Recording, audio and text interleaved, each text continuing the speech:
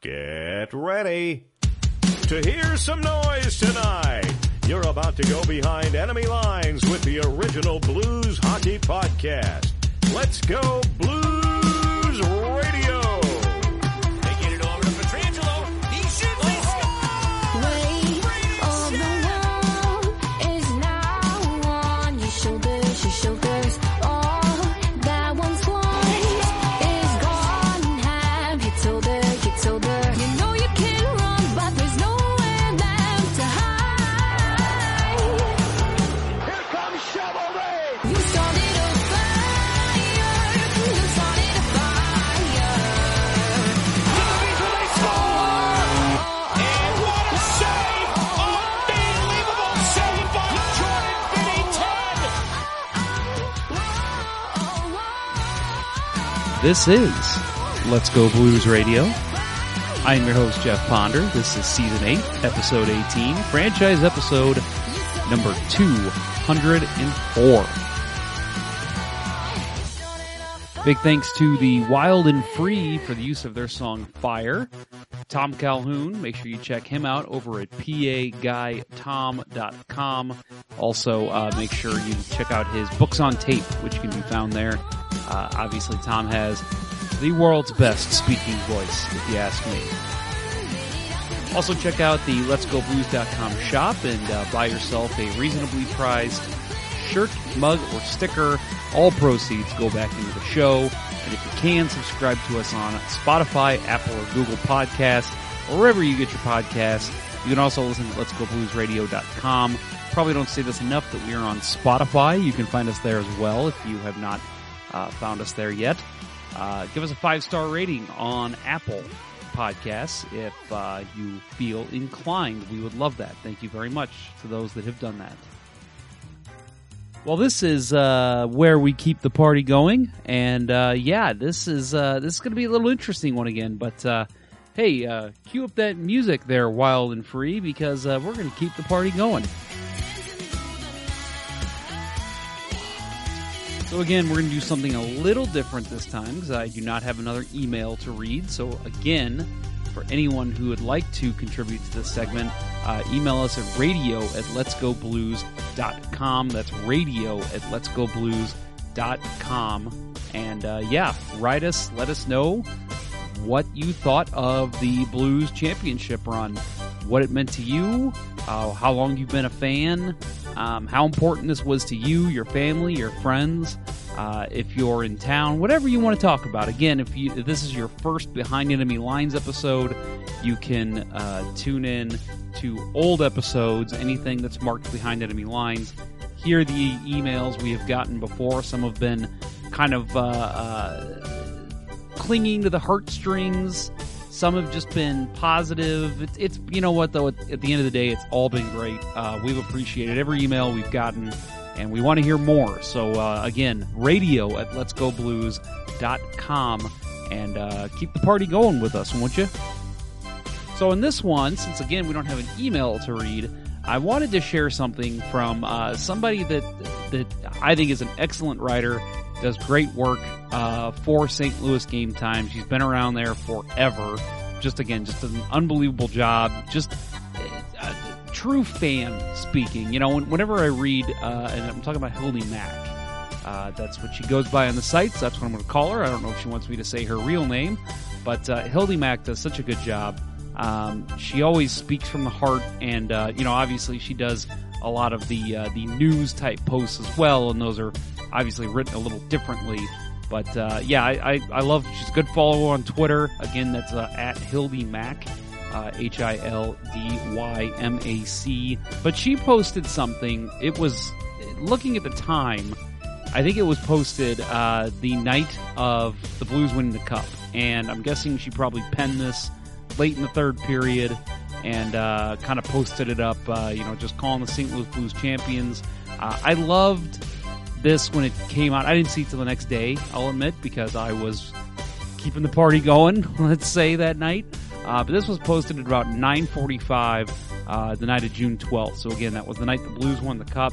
I just wanted to share this post. If you haven't seen it, give you a little glimpse into what St. Louis Game Time does, because they do a fantastic job. If you've never checked out Game Time, and of course, if you go to games, make sure you buy the paper version that they sell outside the arena. Again, that's St. Louis Game Time. They have vendors all over outside the arena. They do a great job. Every entrance, I believe, they've got a vendor. So also you can go to stlouisgametime.com, read stuff there. And then also they have, you can subscribe to get the PDF version of the paper before every home game. It's somewhere on their site. But yeah, they all do a great job. Jeff Jones, friend of the show, Dan Buffa, all those guys, they do a great job. And of course, again, Hildy Mack does a great job. She's been there as long as I can remember. So I wanted to share this post real quick. These St. Louis Blues are Stanley Cup champions. Subheadline: Good things come to those who wait. The post is very it's small, but I think it says a lot. So she says, "We will have our recap later and all of the news that's fit to type, but I wanted to get this post up here to celebrate. After 52 years of waiting and praying and frustration and hope, your St. Louis Blues have won the Stanley Cup. This one's for everyone who couldn't be there, for everyone in the diaspora, everyone who wants to be at home, and everyone who would never dream about leaving it. It's for Bobby and Bernie and Al and Brett and every other Blue who should have ridden down Market Street with the cup. Congrats, everyone. They did it. We did it. This has been the most magical hockey season that I can ever remember, and that most of you can remember as well. Enjoy the off season. Go get some rest. Call into work tomorrow. Celebrate. Play Gloria." And if you check out this post, again, it's just called the St. Louis Blues are Stanley Cup champions over at stlouisgametime.com. There's 190 comments on there right now. They're all obviously from that night and then maybe a couple days after.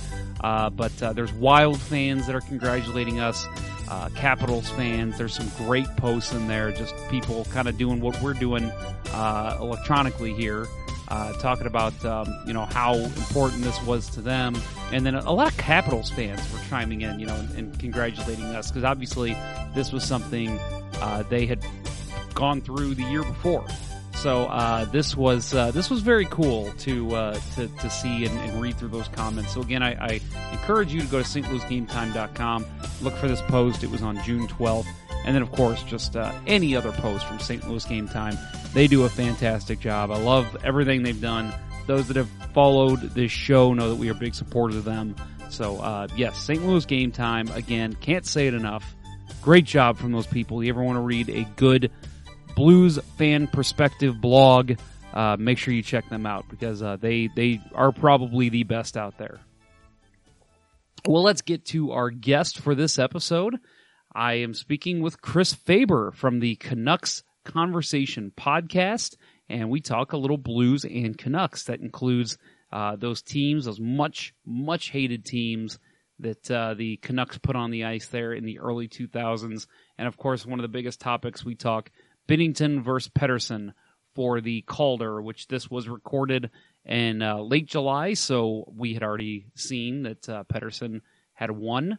But I did kind of make my case for Binnington, but I will say at the end of the day, I did agree with Pettersson getting it, just because that's how the cookie crumbles. But yeah, still, we do talk about it, and Chris is a very knowledgeable hockey fan that definitely voices his opinion on why Pettersson was and should be the winner in his opinion. This is Jeff, and today we are talking Vancouver Canucks on Let's Go Blues Radio, Behind Enemy Lines. I am joined today by Chris Faber of the CanucksArmy.com and the Canucks Conversation Podcast. We'll talk to Chris here in a little bit about the Canucks, but first, I want to mention a couple of important stats here. The Blues' all-time record against the Canucks: 191 games played, 99 wins, 65 losses, 18 ties, and 10 overtime losses. The first meeting between these teams occurred on October 12th, 1970. That was in St. Louis as a 4-1 win for the Blues. A couple notable marks on the Blues and Canucks history. Wayne Gretzky's first game as a St. Louis Blue was in Vancouver on February 29th, 1996. He had one goal in a 2-2 tie. And then Brian Elliott's first shutout as a St. Louis Blue came on October 26th, 2011 in Vancouver, 32 saves in a 3-0 win. So, Wayne Gretzky, the greatest Blues player of all time. That's how everybody knows him. And Chris, I want to come into you and talk to you about the Vancouver Canucks. I appreciate you coming on today, and hopefully you're not too jealous of the Blues finally able to get the Lord Stanley's Cup, because I know Vancouver fans are clamoring for it as much as Blues fans were. Oh, no, I'm jealous. I'm very jealous. There's a thing that we got up here in Vancouver. Radio's kind of made it famous called the SAD Club, and it's the teams that have been in a league for over 20 years, almost 30 years plus, and haven't won a Stanley Cup or won their championship. So it consisted of the Blues and the Canucks for years now, I guess. So, yeah, I'm happy for you guys, and I'm also happy that you beat Boston after what happened to us in 2011.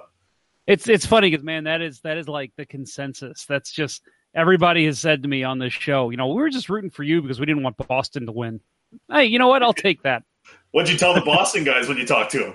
Oh, that was fun. He even told me when he was reliving through the 19 series, or the most recent series, he said, yeah, man, this is like therapy for me. I've been trying to avoid talking about it. And he's like, now I've got to. Yeah. I'm like, yep, I'm going to make it, man. I think, right? Yeah, that's right. That's right. Yep. He needs to accept it. Again, these teams have been around for a while. You mentioned the 30-plus years. Vancouver came in 1970 was their first season, 1970, 71. But before that happened, when the Blues got their franchise in 1967, a little interesting footnote in Blues and Canucks history. So the Blues were one of the teams, obviously, that got the what's it called, the expansion six, along with Oakland, Minnesota, Pittsburgh, and Philadelphia. The Blues actually did not even turn in an application.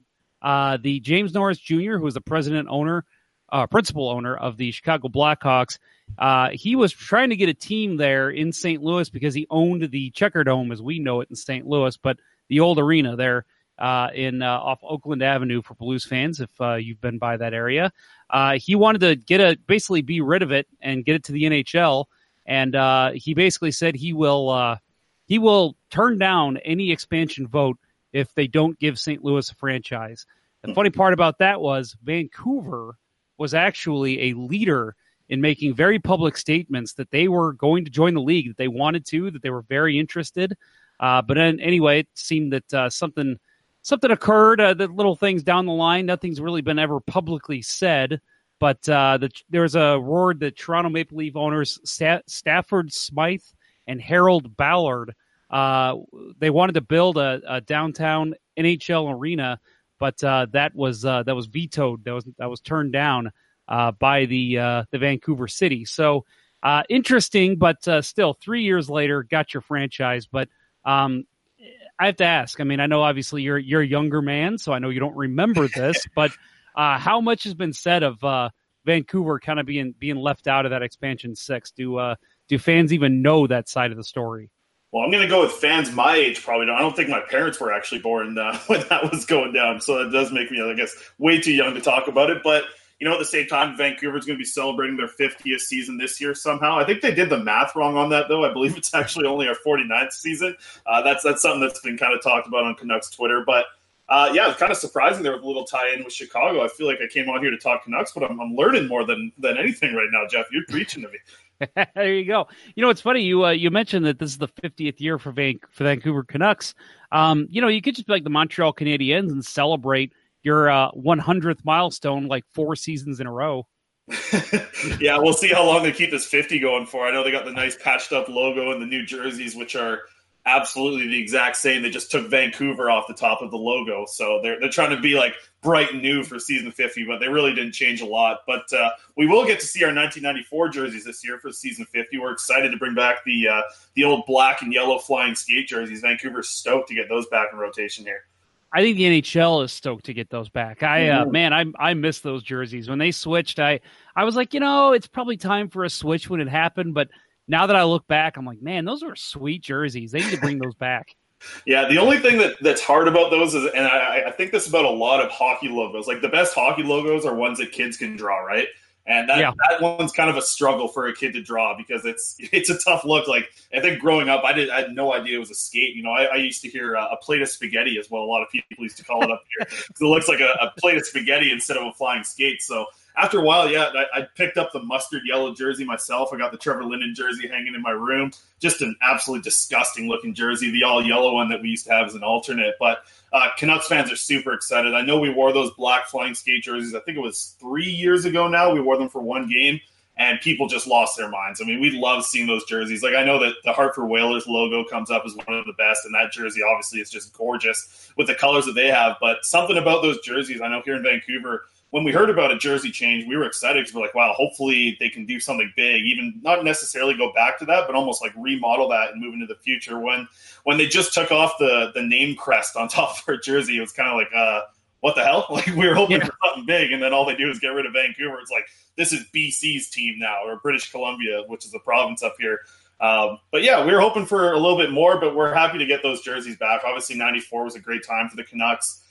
It's one of the best teams we've had in our franchise history. But, we're just excited to get those jerseys back because I'm excited to see Elias Pettersson and Brock Besser rocking those things, a lot of our stars. We're excited to see the new wave of players kind of bring in those jerseys for the Vancouver Canucks.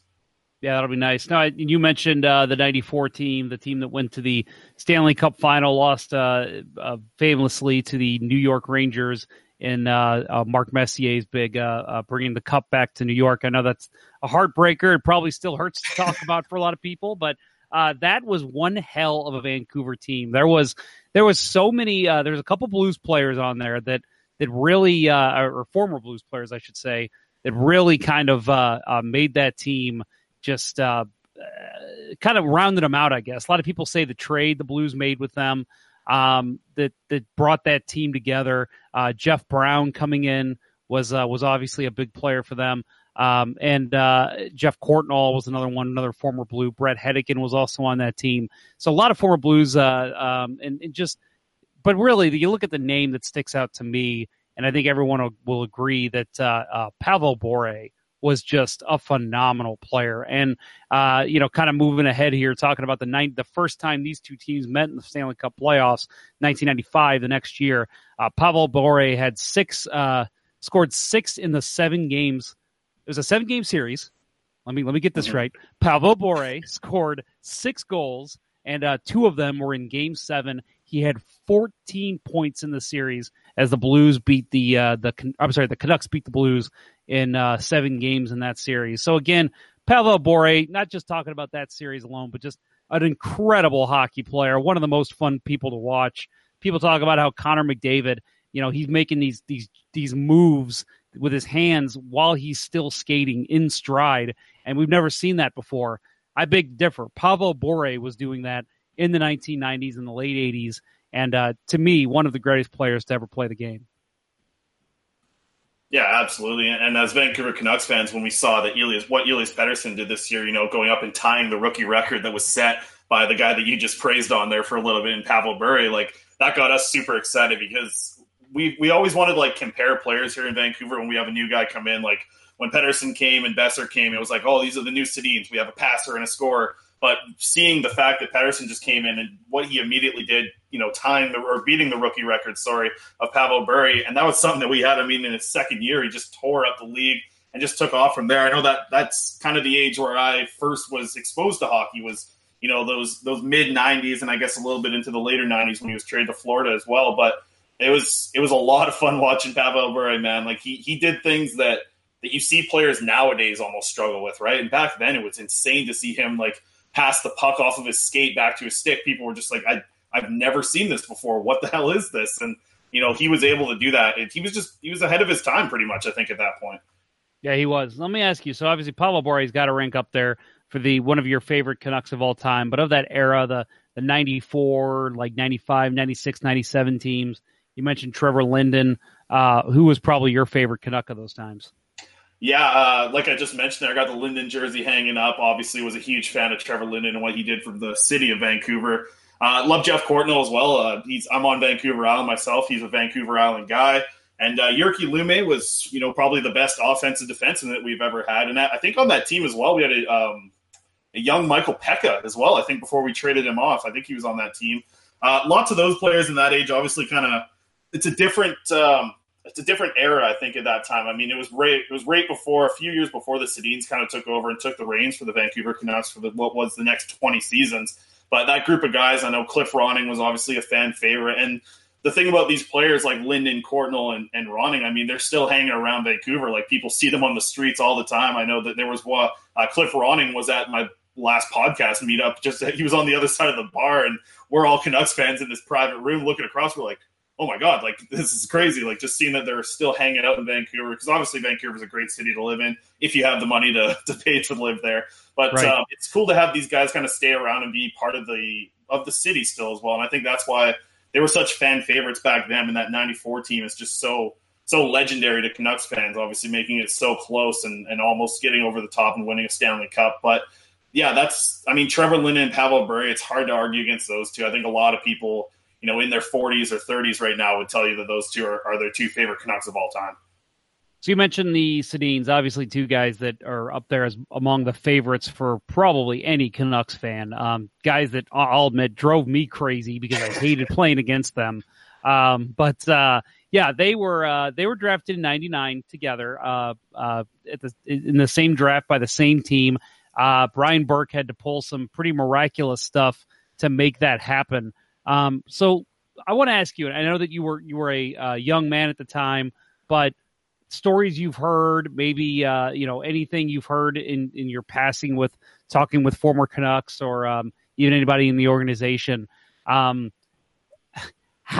much was that planned by Canucks management? I mean, was it we have got to get these two guys, let's do whatever we can, trade whatever we can, or did it just kind of all come together the day of the draft to make that happen?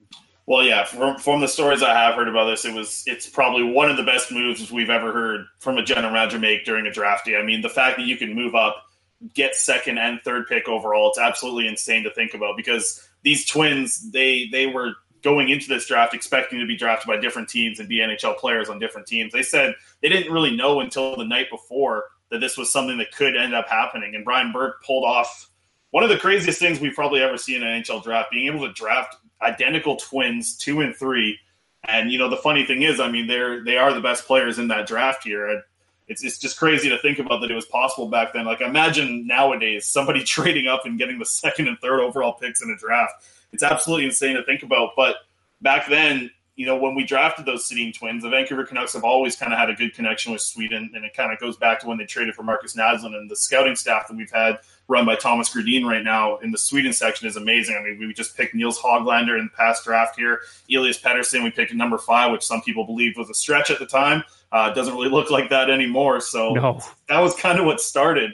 We've obviously had a lot of great Swedish players in the Vancouver organization, and it's funny to hear Elias Pettersson even talk about, like, I know there was a picture that went around of him this year wearing a Vancouver shirt, and he's like, well, that's what we always heard about in Sweden, was Vancouver. Vancouver is such a great place to live.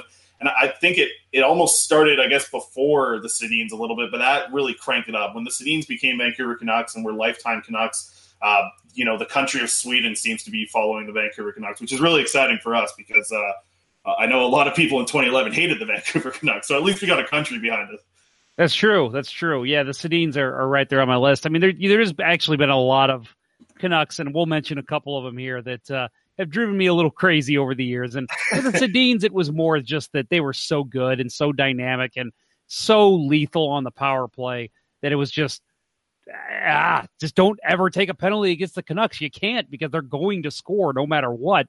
And I think a lot of people thought that was what drive them through in the 2011 playoffs, was how good their power play was and how good those two guys were, and how you could pretty much slot almost anybody on that first line with them, and they would be productive, because those two just had a knack for not only finding each other, but finding their teammates up and down the ice all the time. Yeah, absolutely. They pretty much invented the slap pass. It was something that we never really saw before that too much. And like you mentioned there, I mean, they could play with anybody. They ended up playing with Alex Burrows, who was a guy who was playing in floor hockey leagues a couple of years before playing with the Vancouver Canucks. He makes his way through the ECHL up to the AHL, does a good job with the Manitoba Moose at the time, then gets an opportunity to play with the Sedins. And that was kind of like the final piece to the puzzle for the Vancouver Canucks when they were going to make that big run in 2011. I know, it kind of actually really started with the year that they actually ended up beating the St. Louis Blues in 2009 in that playoffs. That was one that was really, the Canucks could finally win again. And we knew that team was good. We knew the West Coast Express was what, obviously, Bertuzzi, Morrison, and Naslund. They were a great line together. They had some good success in the early 2000s. But when we kind of moved into 2008, 2009, this team was, a lot different. And that was kind of run by the Sedins. We had guys like Ryan Kessler on a second line, but we had the Sedins that needed to step up and show that they could win a playoff series. And I guess they showed that pretty hard against your Blues in that one in the quarterfinals with the sweep that year. And that was kind of the beginning, I think, of the Canucks thinking that, like, wow, we could be a team that could compete for a Stanley Cup for the next couple of years. Yeah, I remember that was that year the Blues ended up finishing sixth. And for those that may not remember, that was the year that the Blues were in dead last, I want to say, in January. And you kind of draw parallels, I guess, to this past season for the Blues, but obviously the playoffs did not turn out as good for them. This was the Blues' first return to the playoffs since the NHL lockout in 04-05. And I remember going in and looking at the potential matchups because the West was so cluttered, especially the bottom 5, 6, 7, and 8 teams. And you were just looking, okay, who do we want to play? Okay, let's see. We don't want to play them. We don't want to play them. Ooh, Vancouver. That one's interesting. Yeah. We could play the Canucks. And so when the Blues moved up to sixth and the Canucks stayed in third, it was, hey, this is the team we wanted. Yeah, it didn't work out that way. The Canucks, they, like you said, the Sedins just dominated that series. The defense was fantastic. We mentioned guys like TJ Oshie, Patrick Berglund, and then, of course, Keith Tkachuk in the latter part of his career. They all had 0 points in the series. But really, the one that stands out to me is Roberto Luongo, your goalie, who unfortunately just retired from the NHL in that series. For those that may not remember, and I know people were cursing his name in St. Louis because he stood on his head. .962 save percentage, 1 shutout, 5 goals against on 131 shots. Absolutely dominated the Blues in that series, and really the Canucks did as well. You mentioned Burrows on that top line. Him and the Sedins really just kind of were the catalyst for everything. 3 goals and 9 points total for both the Sedins, playing mostly against Barret, Jackman, and Roman Polak, the Blues' top pairing. So, yeah, that was and I'll tell you that going into that series, that was kind of the stigma with Vancouver. It was, San Jose has always had that, well, they're a good team, but they can never win. They can never win in the playoffs. That's kind of what people were looking at Vancouver as, and I think you're right. When they came in and the hottest team in the league, the St. Louis Blues, and they came in and swept them in 4 games, I think that proved to the NHL that Vancouver was ready for the big time. Yeah, and then the following series kind of started another rivalry for the Vancouver Canucks for the next pretty much 4 years with the Chicago Blackhawks, because we ended up losing in 7 to the Blackhawks. But I know you wanted to talk about some connections. We also had Pavel Demitra on our team, actually, in that run playing against the Blues there. So that was a little connection. I know he was a longtime Blue for you guys as well. But, yeah, that was the first season that Burrows actually started playing with the Sedins as well, and that just kind of clicked, and we're like, okay, something is happening here. I mean, Burrows put up 28 goals that year. We also added Matt Sundin at the mid part of the season, right, which is also one of the crazier stories in Vancouver hockey history over the past little bit here. But the team that we had there that year, I mean, it was definitely the core pieces were built for what was going to end up being our Stanley Cup team. But we were kind of missing like the little bit of extra work that we needed in our bottom 6, which we ended up adding going into the 2011 season. But like what you just said there, pretty much, we always thought like the West Coast Express teams never really went on a run, but there was like a different feel about that 2008 to kind of 2012 Canucks roster. Like that team looked like they could win in the playoffs just because of what you mentioned earlier about the power play. I mean, it was an unreal power play that we had set up. The Sedins were absolutely magic. They could control a puck for 2 full minutes in the zone, and then after the power play was over, they'd have another fun for another minute and then score a goal. Like it was so much fun to watch those guys. We actually had defensemen that could contribute offensively. Just thinking about that right now, looking at the Canucks team right now, I kind of get a little sad actually thinking about it.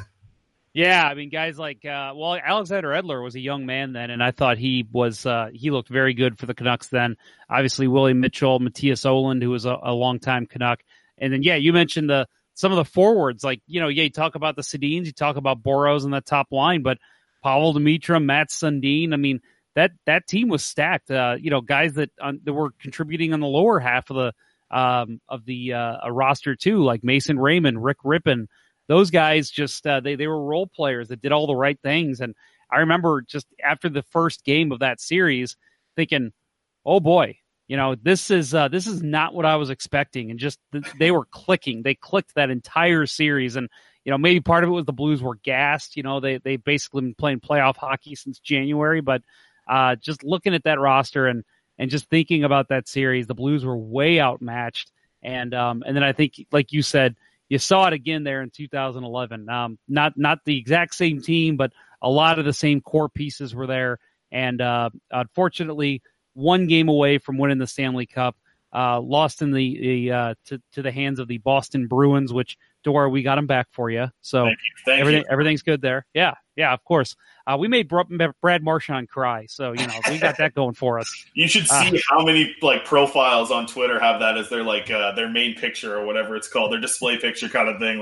As soon as that happened, that was everyone that I saw on Twitter tweeting right after that was pretty much just Brad Marchand pictures. So thank you for that. You guys made something trend in Vancouver from winning that. That's fantastic. Yeah, my favorite was the it's a fake reaction video, but I like to act like it was real. It was it's called it said at the top a bar in Vancouver, and it showed everybody watching the Stanley Cup final. And the minute they showed Brad Marchand crying, everybody stands up and starts cheering and yelling. Yeah, that was awesome. Yeah, I really enjoyed that as well because I am not a Brad Marchand fan, nor am I a Boston Bruins fan. So that kind of made it a little bit sweeter for us here in St. Louis as well. But yeah, I wanted to talk to you a little bit more about. We talked about the Naslund, Bertuzzi, Morrison line. Kind of want to step back a little bit and talk about them as well before we get into this past season's things we want to talk about with our two rookies that were so big. The 2003, the Blues met the Vancouver Canucks in 2003. Vancouver beat the Blues in 7 games, and this was a big deal to the Blues because if you talk to past Blues, I already mentioned Keith Tkachuk from the 2009 team, but I know guys like Chris Osgood, Doug Waite, a lot of them, and I've even talked to reporters of the time that have said this was the Blues' chance to win the Cup. And for me, I thought it was the 2001 team, that beat who they beat in the first round, San Jose, Dallas, and then lost to Colorado in the conference final. That was the team that I thought was the only chance the Blues would have to win the Cup. But if you talk to Blues players, they say the way that it worked out, 2003 should have been the year that the St. Louis Blues at least went to the Stanley Cup final. This was the year the Avalanche were knocked out by the Minnesota Wild. The Mighty Ducks, who ended up going to the Stanley Cup final that year, knocked out the Red Wings in the first round. It just seemed like a good path for the Blues if they could get past Vancouver. And lo and behold, they went up 3-1 in the series, outscored Vancouver 14-4 in the first 4 games. And it just looked like destiny, like this was going to happen. The Blues have their veteran goalie finally in Chris Osgood, who can bring this team around. You mentioned Pavel Demitra. He was on that team.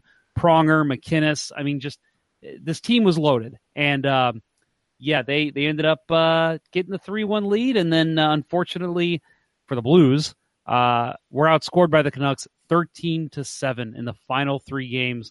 Now, the thing I want to talk to you mostly about with this team, again, the Bertuzzi, Morrison, Naslund line, 7 goals, 15 points in that series. And, I want to say I think Bertuzzi had over 30 penalty minutes in the series. Just a hated individual. And I think Morrison and Naslund, it was more just because they were associated with Bertuzzi. But, man, they were public enemies 1, 2, and 3 in St. Louis for a long time after that series. Yeah, they were the players that we kind of grew up in my age, just being like, when you played hockey, road hockey, somebody wanted to be Naslund, someone wanted to be Bertuzzi, somebody wanted to be Morrison, and you kind of nailed it on the head. People hated Todd Bertuzzi, right? I mean, he ran around, he hit everybody at the time, but then he would go up and score 40 plus goals. I mean, he was the best power forward in the league for a few years there. And I can totally understand how that line was hated on it. It's funny because it's 3 of the nicest guys when you meet them off the ice. It's, Naslund's one of the softest guys you'll ever meet in person. Brendan Morrison actually has a fishing show now up in Vancouver, and he's just one of the most nice guys ever. And Todd Bertuzzi now doing radio with Sportsnet 650 up here.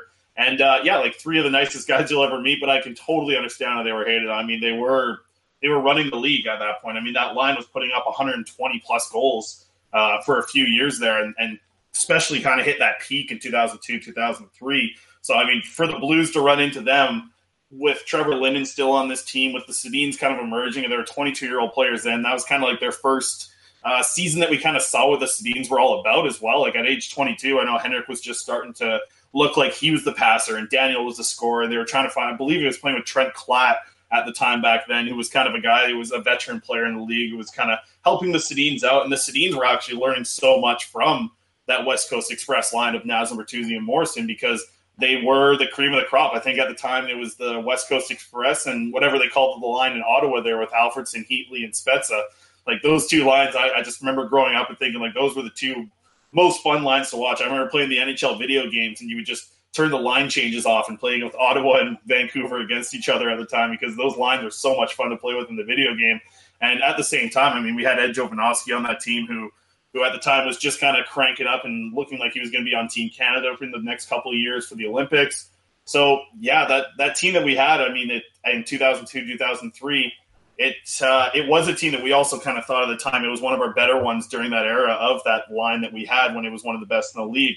But I put this out to my followers kind of before we started going here, and my followers are a lot smarter than me, actually. And they kind of asked, as I said, what memories do you guys have of the Blues and Canucks? And Yerky21, one of my great followers, as I mentioned, brought up that Scott Mellanby's kids infected that whole St. Louis Blues lineup during the 2003 playoffs and helped them overcome from that series deficit. But do you know any truth to this Scott Mellanby story? Yes, that is true. Yeah, Mellanby's kids had gotten sick, and they had basically infiltrated the entire Blues locker room, where guys were getting sick right before games, during games. And yeah, it was a huge reason why the Blues fell apart there. It happened right after Game 4. Yeah, Mellanby, he said it before. He's apologized for it because I mean, listen, the Canucks were a hell of a team. You know, they had guys that could complete the comeback that they did. But yeah, they were definitely aided by the fact that many of the Blues players were very sick for the last 3 games of the series. Yeah, could also been a little bit of the Roxy flu as well. I know Big Walt is a big fan of the Roxy in Vancouver, the famous bar here where the players did attend quite a bit. Actually, Keith was at the Roxy at the NHL draft with his kid, probably showing him the ropes of that famous bar here in Vancouver. Yeah. I'm not sure about the rest of the team, but I know one of the players that I remember from that series, and it was someone that I just thought was a great player, kind of laying the body. He's super young at the time. Barret Jackman, the defenseman that you guys had, he was kind of always a pain in the Canucks. He was kind of a thorn in our backside every single time we played against you guys. I know Bertuzzi ended up getting him in that series pretty hard. And I always remember Jackman. He was a young guy and he came in the league, and I never really watched him play too much, but every time he played the Vancouver Canucks, I thought he was one of the best defensemen on that team, who had some very good defensemen already. Yeah, he when he came up, so he was a Calder Trophy winner when he first came up, but yeah, that series, it's funny. A lot of people actually point back to that series and that hit that you mentioned by Bertuzzi, kind of damaged his shoulder, and he honestly never really recovered. I mean, that was just his second year in the league, and he was looking like he was going to be the next great defenseman. And and he had a fine career, not to take anything away from him, but after the lockout, his hitting, his numbers went down in terms of hits and blocked shots, and they say that it's because he had to kind of remodel his game because his shoulder never got back to 100%. And they always point back to the Bertuzzi hit from that series. So again, thank you, Todd Bertuzzi. I can see why you guys hate him. Yeah, no doubt. Yeah, I guess just seeing what that team was capable of and having so much potential at the same time. I mean, we saw the West Coast Express line was unreal. They were probably the best line in hockey at the time, debatably for sure. And we had Trevor Linden, who was kind of like the older veteran on the team still at the time, running the second line. And then we had the Sedins on the third line. So, I mean, like that's pretty damn good. I'd be pretty happy with that going into the playoffs as my top 9.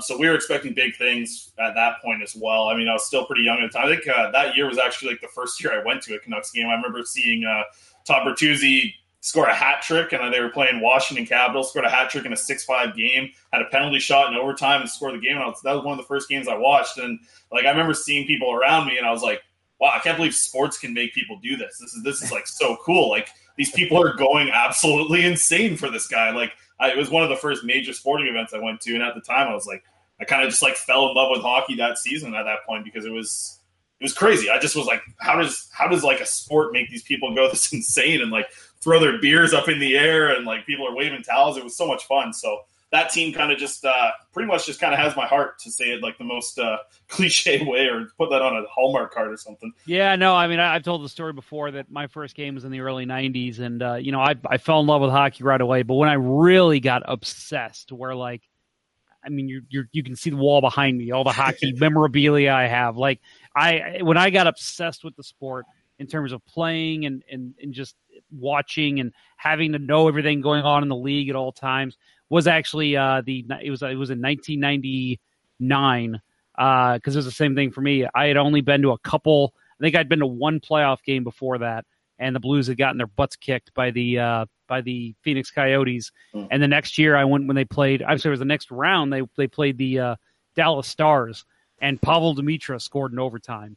And I mean, just seeing people hug and scream and yell, and just random people giving me high fives. I mean, that made me say, oh my God, I love the sport, and I love the people that are involved in it. So yeah. I've never turned back. So yeah, I'm with you. You get a moment like that. You mentioned the penalty shot, Todd Bertuzzi in overtime. I mean, that's something you're going to remember the rest of your life. You'll be 90 thinking about your greatest hockey moments that you witnessed, and that's going to be up there. Absolutely. I picked up the disgusting Canucks alternate Todd Bertuzzi jersey that day. We kind of had this old, like, maroon Canucks alternate jersey, and I just thought it was so cool at the time. Looking back, it's one of the most disgusting things I've ever seen. But I guess I actually just wanted to ask you a question. Like, obviously Vancouver and the surrounding areas is so good for, like, minor hockey. Like, I know St. Louis is also, obviously you guys have a huge fan base for hockey. What's it kind of like in, like, the minor league, or like the minors of hockey at the young age and a junior level, or at the guys that are playing Pee Wee? Like, do you guys have a pretty good hockey program, like, around the city? Yeah, we do. Yeah, it's actually really developed nicely, because a lot of the former Blues from the 90s and early 2000s have stuck around, and now they're coaching. Terry Yake is a guy that stuck around St. Louis after his playing days, and he's actually the president of the Blues alumni, does a lot of coaching. Jamie Rivers is another guy. Jim Campbell. I mean, there's a ton. I mean, I know I'm missing a lot here. I know McInnes was coaching his kids' teams, Tony Twist. And yeah, these guys, they stuck around and they built the sport. They've been great ambassadors. Just a couple of years ago, the Blues had, I think it was 5 players drafted in the first round. Or not Blues, St. Louis had 5 players drafted in the first round. I mean, and you keep seeing it. And obviously, some of those guys are, the Kachucks. Both those guys have gone, and they're both St. Louis boys. But yeah, there's been quite the influx, and it's funny because we've been talking on this show about how Brett Hall in the early 90s, that was a big push to get hockey big in St. Louis. Mm-hmm. Then you had the teams in the early 2000s that really could have won a Stanley Cup, but just kept running against tough opponents that kept knocking them out.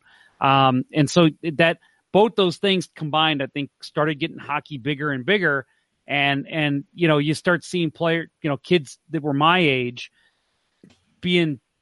falling in love with the sport because of this. And so then you had that lull there in the mid 2000s, and you're thinking, okay, we got to get it back. Hockey's dying again.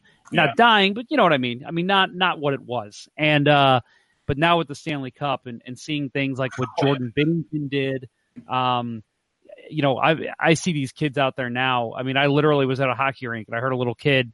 He was shooting a tape ball around, and his buddy was trying to stop it with his glove. And he's like, "Watch me, I'm Jordan Binnington." And it's like, it's really cool to see, because hockey has grown so much the last 20, 30 years. It started with Brett Hall, and then now you've got this culmination to finally get the Stanley Cup. And you're seeing these kids. I mean, you go to hockey rinks, they're packed. And they're starting to build. We're building more rinks now because there's just so many kids that are wanting to play hockey, and not even kids. I mean, I have a guy in his 50s that joined my summer team, and he had never played on a team before, and he's just like, I just wanted to play, and he's like, I'm sorry, I suck. And I'm like, dude, I don't care. Like, that's awesome. I want more people playing hockey. So it's been fun to watch. I know Vancouver, it's probably always been like that, and it's been like that in St. Louis for a while, but I think the last 10, 15 years, I've really started to see a huge push in hockey, and I think it's because those Blues alumni stick around and really preach the game. Yeah, absolutely. Well, it's something that gets talked about up here. Obviously, I mean, anywhere you go in Canada, if you talk about the Prairies or the West Coast or Toronto surrounding area, like, hockey's number one. It's the thing that every kid plays growing up. But I know when you kind of talk about the United States, it's like there's there's almost like hot pockets of hockey almost. It's kind of what we look at. And I always thought of St. Louis as one, so I just kind of wanted to get that out of the way and ask you. Yeah, so that's good to hear. Yeah, no, it is. And like I said, it's been growing. It's really kind of started, I think, a little bit before my generation. I'm 34. But it's only growing more and more. And I think with the Stanley Cup and, like I said, the story you mentioned, I don't remember if it was, you mentioned at the start of this interview, the stories that went along with the Blues winning the Stanley Cup, the Layla, the Jordan Binnington, the Ryan O'Reilly. I mean, all of that going on, I think really kind of made this hockey mad city. And it's been fun to watch, and it's going to be interesting to see how much bigger it can get if the Blues can continue their success. Oh man, it's going to get huge. I couldn't imagine what you were due after a Stanley Cup. You guys are going to be, I'm sure ticket sales have gone through the roof after winning. That's crazy. Oh yeah. Let's just say I looked into some home opener tickets, and I would honestly have to probably sell my house. Oh man. Okay, so I want to talk to you some recent news here between the two teams. We've mentioned both our star rookies from the last year. I always say Elias. Is that right? Elias Pettersson. Elias. I used to. Well, the thing is, I watched him in the SHL so many times, like the year before he came over, and the way that they pronounced his name over there was Elias Pettersson. So I'm saying that when he gets over here, and everyone's like, "What the hell's wrong with you?" It's Elias. Pettersson. So I still like Pettersson. I think it sounds even better. But when he kind of came over, he was you just call him Petey. That's the easiest way to do it here. There you go. Yeah. No, Pettersson, and he's a heck of a talent. I mean, going into the last season, I remember everybody talking about how that guy is a shoo-in to finish as a finalist for the Calder, and he proved it this year. 71 games played, 28 goals, 38 assists, 66 points. Just an unbelievable year. And if you go up to January, which let's just specifically say January 7th, there is no competition. You got a couple guys scattered here and there that are making a case, but really Pettersson was the odds-on favorite. No one's going to challenge him. But then all of a sudden, January 7th comes, and Blues fans know what date that is. Jordan Binnington gets his first start in the NHL, shuts out the Philadelphia Flyers, and it just continues from there. Obviously, the story of Jordan Binnington, we all know it. Went on in the season, 30 games started, 24-5-1 record, 1.89 GAA, 927 save percentage, 5 shutouts as a rookie, and then of course the swagger that he carried into the locker room as well. People love to talk about. But let me ask you. So there was debate here in St. Louis, and I'll be honest that I thought once the season ended, I said it's still going to go to Pettersson, but Binnington's at least going to get a nomination. He's going to finish second, which is great. Was there any doubt in Vancouver as to whether Pettersson was going to win the Calder or not? Man, just the way things go in Vancouver, we were all like, watch Binnington go ahead and win this Calder Trophy. Like, just the way like everything goes for us with like all the draft lottery, like, and everything. Like, we've had so much bad luck in Vancouver. We're just thinking like, just give us this one thing. Like, so I obviously, if you were to take playoff consideration into it, I mean, Jordan Binnington had an unreal season as a rookie, and Pettersson's first 50 games pretty much. I know he had like 55 points or 54 points in his first 50 games. And that point when he kind of dropped off a little bit, obviously people started to know a little bit what he was up to. They knew where his shot was specifically going to come from on the right side. And at that point, Jordan Binnington was just kind of catching the league by storm. He was at his first 13 starts at that point. He was 11-1-1 at the time. We're thinking, we weren't really thinking too much about him. But then when you look at how he finished the season, it was 20-5 was his record? 24-5. 24-5. So, like, at that point, you start to worry a little bit as Canucks fans. Like, well, a goalie isn't going to play every single game for the team, especially a guy who's a rookie. I'm sure that they're not wanting to play him every game, but that's kind of what the Blues had to do throughout the rest of the season there. They ran with Binnington all the way to the end, and he put up numbers that were ridiculous. I mean, it was crazy to see what Binnington did. I mean, the 5 shutouts in those games and what he played. It seemed like every game that he lost, he came back and just was outstanding. So, we were worried a little bit about it at the time because Jordan Binnington, it's hard to argue. I mean, those stats are absolutely ridiculous. It's 930 save percentage or something like that in those starts. Obviously, we were scared, but at the same time, we thought that Pettersson did kind of have it wrapped up, like you mentioned in January. There wasn't really anybody close. A couple injuries made it a little bit tough. Obviously, the hit from Matheson and then the getting tied up with Kotkaniemi, both of those kind of limited his season a little bit. It took him a couple games to be kind of back to what he was at. But the only problem was, like, with Pettersson, and don't get me wrong, like, his season was unreal. I think he did everything and more than Canucks fans were excited to see. And we knew that he had some potential, obviously, seeing him win MVP in the SHL. But when he closes out the season, his last 22 games, only gets 2 goals after, he scored 10 in his first 10 games. And people are talking about him not only for Rookie of the Year, but for MVP. We're obviously going too crazy at that point, 10 games in. But seeing him finish off the season like that and seeing Binnington come up so strong, recency bias comes into play at the time when you start to think about it for Rookie of the Year. So, we were worried about Binnington winning that thing for sure. Yeah, that was the one case that I kind of like believed in. Like I said, I thought Pettersson was going to win the whole time, but I thought, man, if there is going to be a case for Binnington to win it, you look, and I broke it up actually from when Binnington got his first start. So Pettersson, before January 7th, 38 games played, 22 goals, 20 assists, 42 points. 42 points in 38 games as a rookie. That's ridiculous. I'll take that.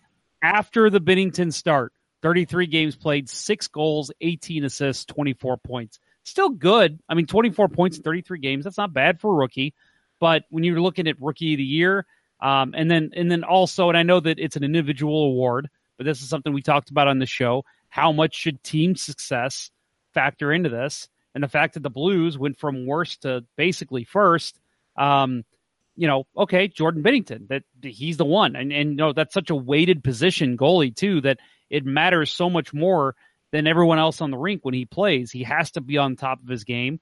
There's a couple games there where the Blues really just did not play good defense, and he had to steal the game in order for the Blues to make the playoffs, and he did.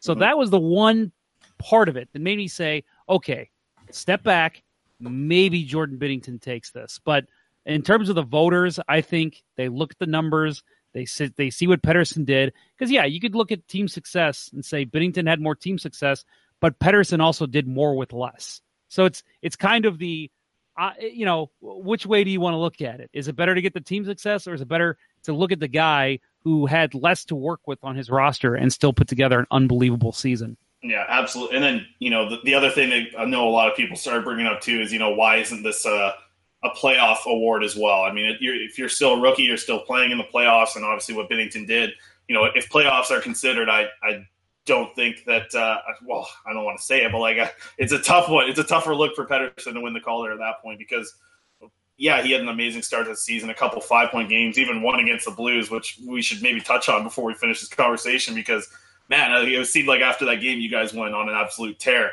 But just to close out on the Pettersson point, yeah, I mean, there was certain points of the year where we were kind of worried about him, and he was playing less minutes than guys like Brandon Sutter and Jay Beagle. Like, our bottom 6 centers are getting played more than him at the end of the season. People are kind of keying on to him a little bit more, so that's why he kind of fell off a little bit. And, the fact that he's never really played at the NHL level, he's never played this many games in his life, and he talked about it after the season that, he needs to go back and work on his cardio. And the way that we see Elias Pettersson, I mean, he was the guy who was last out on the ice, and even if he was still the last guy out, he'd go out again to go get some extra work in with his shooting. Like, he eats, sleeps, breathes hockey. He absolutely loves the game of hockey. We're super excited to see what the future of him is. And I guess the big argument that a lot of people in Vancouver were making, and I see what they were going with here because it's an angle that makes it look good for Pettersson, but the fact that Jordan Binnington, I guess, turned 26 before the trophy was even given out, and Pettersson was 20 years old at the time. I know a lot of people were ragging on that.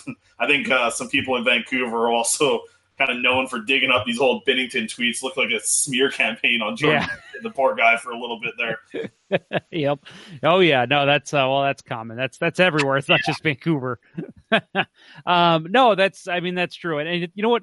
You mentioned that the time they played each other, Pettersson scored in that game, but I remember it went to it was the last game of the season, and there was a shootout, and Pettersson was one of the guys that got stopped by Binnington. But before that happened, I even said, I go, man, I wish Gary Bettman, like, before the shot's taken, he walks out to center ice and says, this shot will determine Rookie of the Year.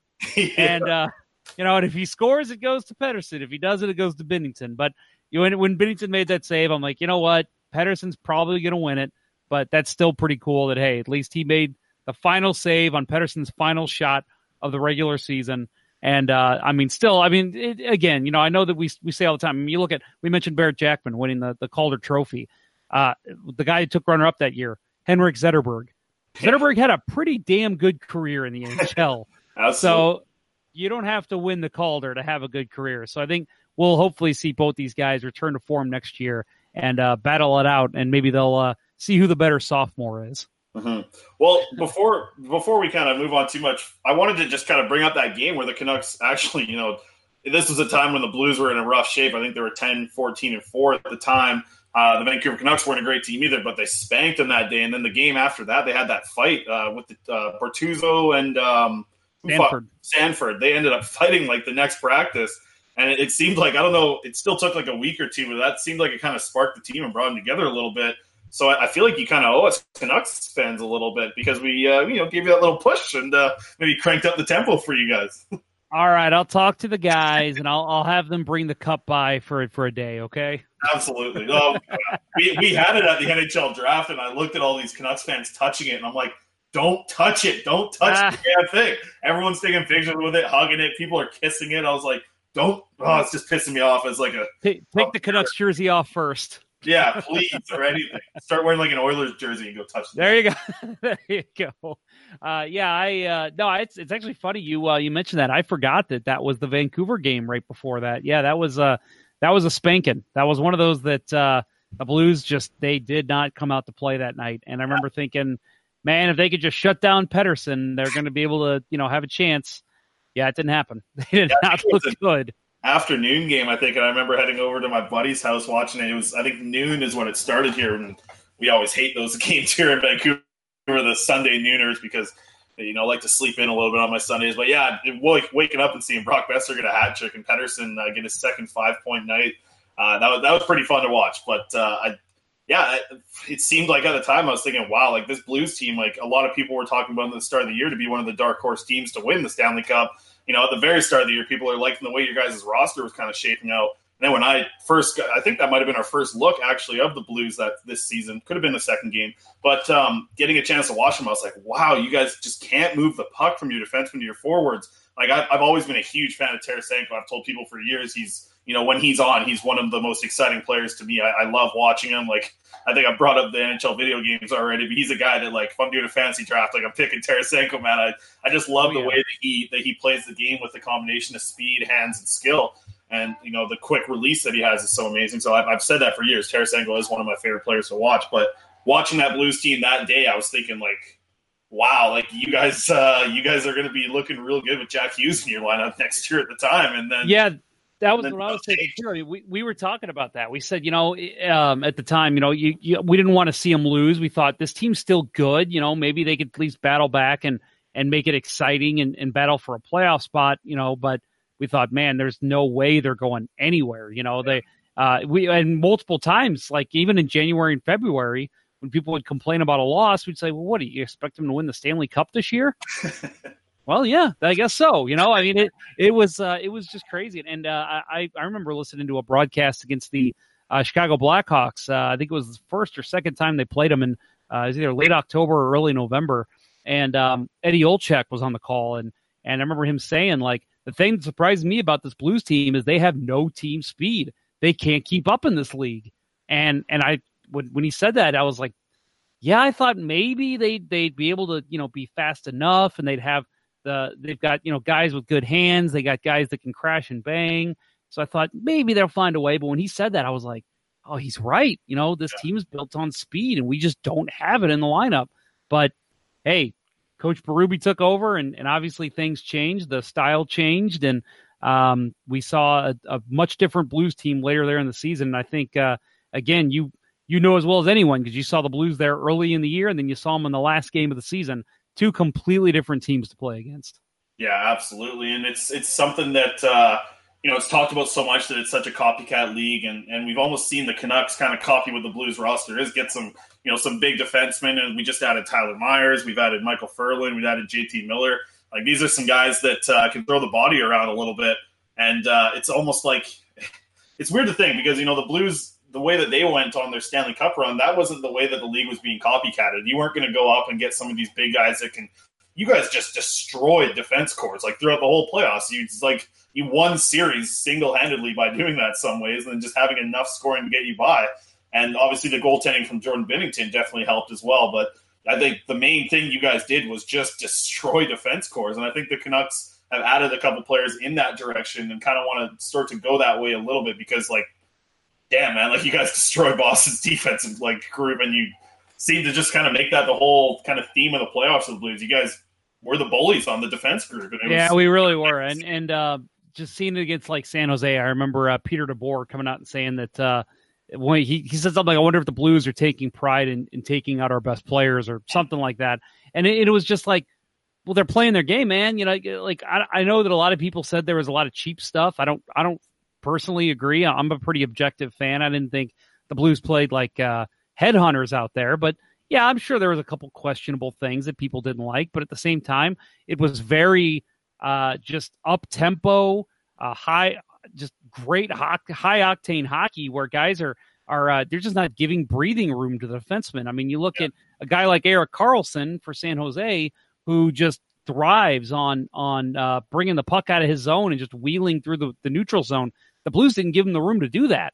The minute he get the puck on a stick behind the net, there's Pat Maroon or there's Braden Shen just laying a huge hit on him. I mean, they didn't give room to defensemen, and so those teams that are built off having the back end skate the puck up, they didn't have a chance against the Blues, and I think Boston kind of fell into that too, because I think Boston plays a very similar style to the Blues.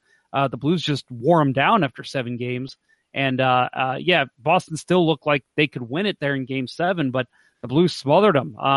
Once Binnington made a couple big saves there in the first period, it was all over. I mean, the Blues just they capitalized on their chances, and they kept the forecheck up the rest of the game because it was, hey guys, 2 more periods and we're out of here. You know, that's it.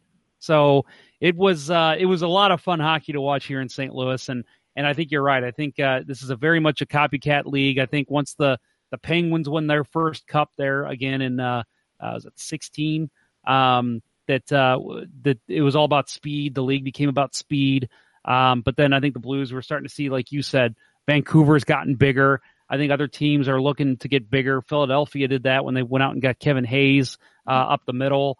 They're looking at it as, okay, well, speed's important, but now we got to worry about forechecking and hitting and having big bodies out there to clog up the neutral zone, because that's the way the Blues did it, and it seemed to work for them.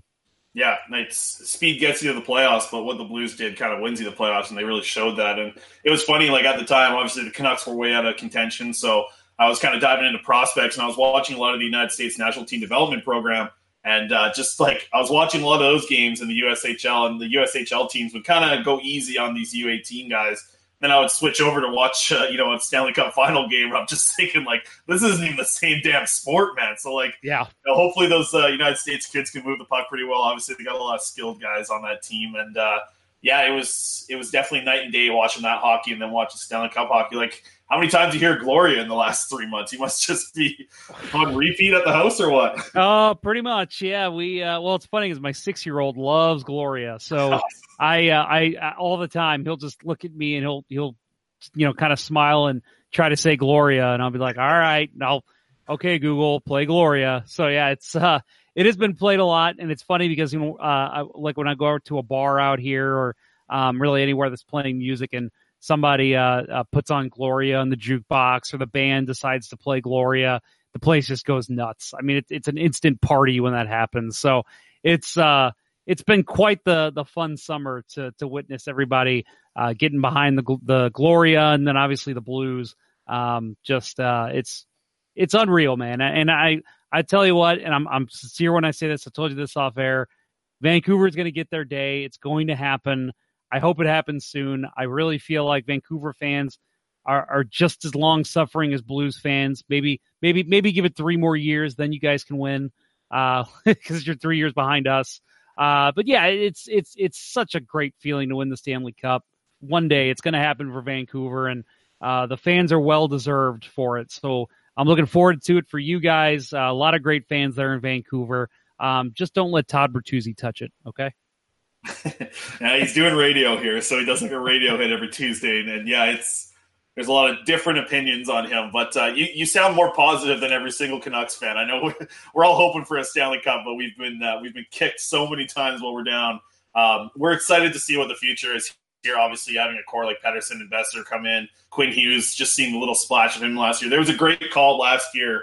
It was 3-on-3 hockey, and it was Elias Pettersson, Brock Besser, and Quinn Hughes out in overtime. And the play-by-play voice for us, John Scharhaus, just said, all he said was just take it in Vancouver. This is your future. And he kind of just he didn't say anything for like 2 minutes. He just let them just wheel around together. Looked absolutely amazing. And yeah, that's what we're excited for here. We got Hughes, we got Besser, we got Petey, we got Bo Horvat. I mean, Stetcher. We got a good group of guys, a good young core, and we're kind of building with it.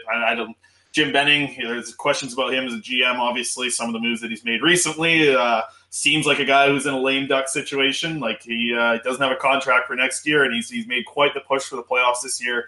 Trading away a first-round pick is a lot to handle, but yeah, I'm sure your Blues fans don't want to hear me rant too hard about the Canucks, but we'll maybe wrap this thing up before I get too crazy here. No, I actually did want to ask you, because I know that the next big goalie prospect is Thatcher Demko. You thinking he's going to be on the team this year? And if so, how do you think he'll fare in his rookie year? Well, I think actually Thatcher Demko is going to be a huge role this year with the Vancouver Canucks. So obviously, what the situation of the Canucks is right now is that they're a borderline playoff team. I think at this point we want to sneak in, but the problem with that is looking at the teams that made the playoffs last year, who doesn't make it, right? I mean, we're looking at a lot of those teams. A lot of them improved, and the tough thing is to make the playoffs. When you talk about Thatcher Demko as a backup goalie, who's also, like you just mentioned, one of the emerging goalies in this league, we want to see what he can do, and if he is a starter, this is the time to see it. But we have Markstrom, who's coming off of a great season. But with Thatcher Demko, I'd love to see him get into 25 games this year. He had the same save percentage last year as Jacob Markstrom when they finished the season. There was a couple games. Demko came in against the Vegas Golden Knights last year after they're getting shellacked, and he played amazing. I think there was like 6 goals on Markstrom in the first period and a half. Demko came in, looked amazing. And at that time, a lot of people were thinking, like, okay, like, let's see more of this kid. And we've been asking for so long. Just to see more of Thatcher Demko, because we're excited. The kid improved every single year in college. He improved every single year in the AHL. Now that he's at the NHL level, finally, we want to see a ton of them. I'm hoping for 25 games, but the thing about Coach Travis Green, he had Jacob Markstrom when he was the Utica coach in the AHL as well, so he's very familiar with Jacob Markstrom, the player that he is. And at the same time, like, Jacob Markstrom took a huge step here in Vancouver last year and had a pretty damn good season for himself. So it seems like every 5 or 10 years we have a cycle where we have like a goalie drama in Vancouver. We had obviously Luongo and Schneider for a long time. Before that, we had the little pigeon cage Dan Kluche backstopping for us. But now looking at it, it's a good problem to have, I guess, and we want to see the best out of Thatcher Demko. And I think with the off-season work and getting a chance to work with an NHL team in the off-season this year and get his first full season, like, I expect a lot from this kid. It's good to finally see him at this level, and I think he's the starter of the future for the Vancouver Canucks. I'm not super sold on Markstrom. I've seen Markstrom for a few years here now, and a lot of tough goals get past him. I know last year he had a good season and cut a lot of those out, but Thatcher Demko, like, we're excited to see what he can do. I want him to be our starter as we move into the future. And then with Team Canada World Junior goalie last year, Michael DiPietro in the wing, the goaltending is probably one of our most solid points actually with the Vancouver Canucks. That's good to see. Yeah, I think that they're a team on the rise, so that is one to watch for Blues fans wondering what's going to come out of Vancouver in the next couple of years. Well, I appreciate you coming on here, sir. This has been a lot of fun. Again, this is Chris Faber of, let me make sure I get it right this time, the Canucks Conversation Podcast and CanucksArmy.com. Chris, I want to go ahead and give you time to let my listeners and maybe any Canucks fans that might have tuned in for this episode, let them know where they can find you, your show, and how they can interact with you on social media. Absolutely. If you want some Canucks news, I'm becoming the GIF man on Twitter lately. I've been blowing up, or GIFs, whatever you want to call them. Learned how to do that last month, so I've been crushing it with those. You can find it on Twitter at ChrisFaber39. We just did a huge series on the 6th-round pick, Jack Malone of the Vancouver Canucks, so that's a lot of fun if you want to check that out. And I write occasionally at Canucks Army, or you can find the podcast, Canucks Conversation. The show's a lot of fun. We just feature, the idea of it is to have a conversation about the Vancouver Canucks. I have a conversation with anybody, whether it be a fan, somebody in media. We've had former players. It's a lot of fun. And it's just, the whole show is just having a conversation about the Vancouver Canucks. So if you're into that, at Canucks Convo on Twitter. And thanks a lot for having me on here, Jeff. It's been a lot of fun. Yeah, of course, Chris. Thanks a lot. I appreciate it. Well, I again want to thank Chris for coming on. Make sure you stay tuned with us on Twitter for any show news. The show Twitter is at LGB Radio. Hosts of the show, Kurt Price, is at Kurt Price. Bill Day is at Billy Blue Note. And myself, Jeff Ponder, can be found at jponder94. So a little programming note that I released on Twitter earlier today, and I'll explain myself a little bit for those who might care. Monday, August 19th is our next show. I was supposed to have a good friend of mine, Dan Rice. He's a longtime Devils reporter, been in the media for as long as I've known him. I was going to have him on for the August 19th show, but for those that know me and kind of follow the show, every now and then I travel to New Jersey for my job, and obviously that is where Dan is. It's where he resides and works.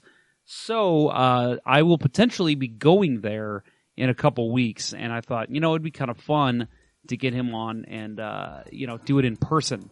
At least for us, it'll be fun. I don't know about anybody else. So I thought, I'm going to push that one back in case we do get a chance to meet up. So I have pushed forward the Hurricanes podcast. So that is the one that will be coming out on Monday, August 19th. Mike from the Cheers Never Win podcast, which obviously is Hurricane-centric. That will be the next show. And for those wondering where the New Jersey Devils show will be, that'll be on Monday, September 2nd. So stay tuned for that. If I don't go to New Jersey soon, we'll just record it normally like we've done the rest of these. But again, just a small programming note. Nothing's really changing, just a little bit of reshuffling of when the shows will be posted. So that will conclude this episode. Thanks everybody for listening, and until next time, everyone, let's go Blues. Play Gloria! Thanks for listening to the Hockey Show Blues Report of the Week. Have a great day.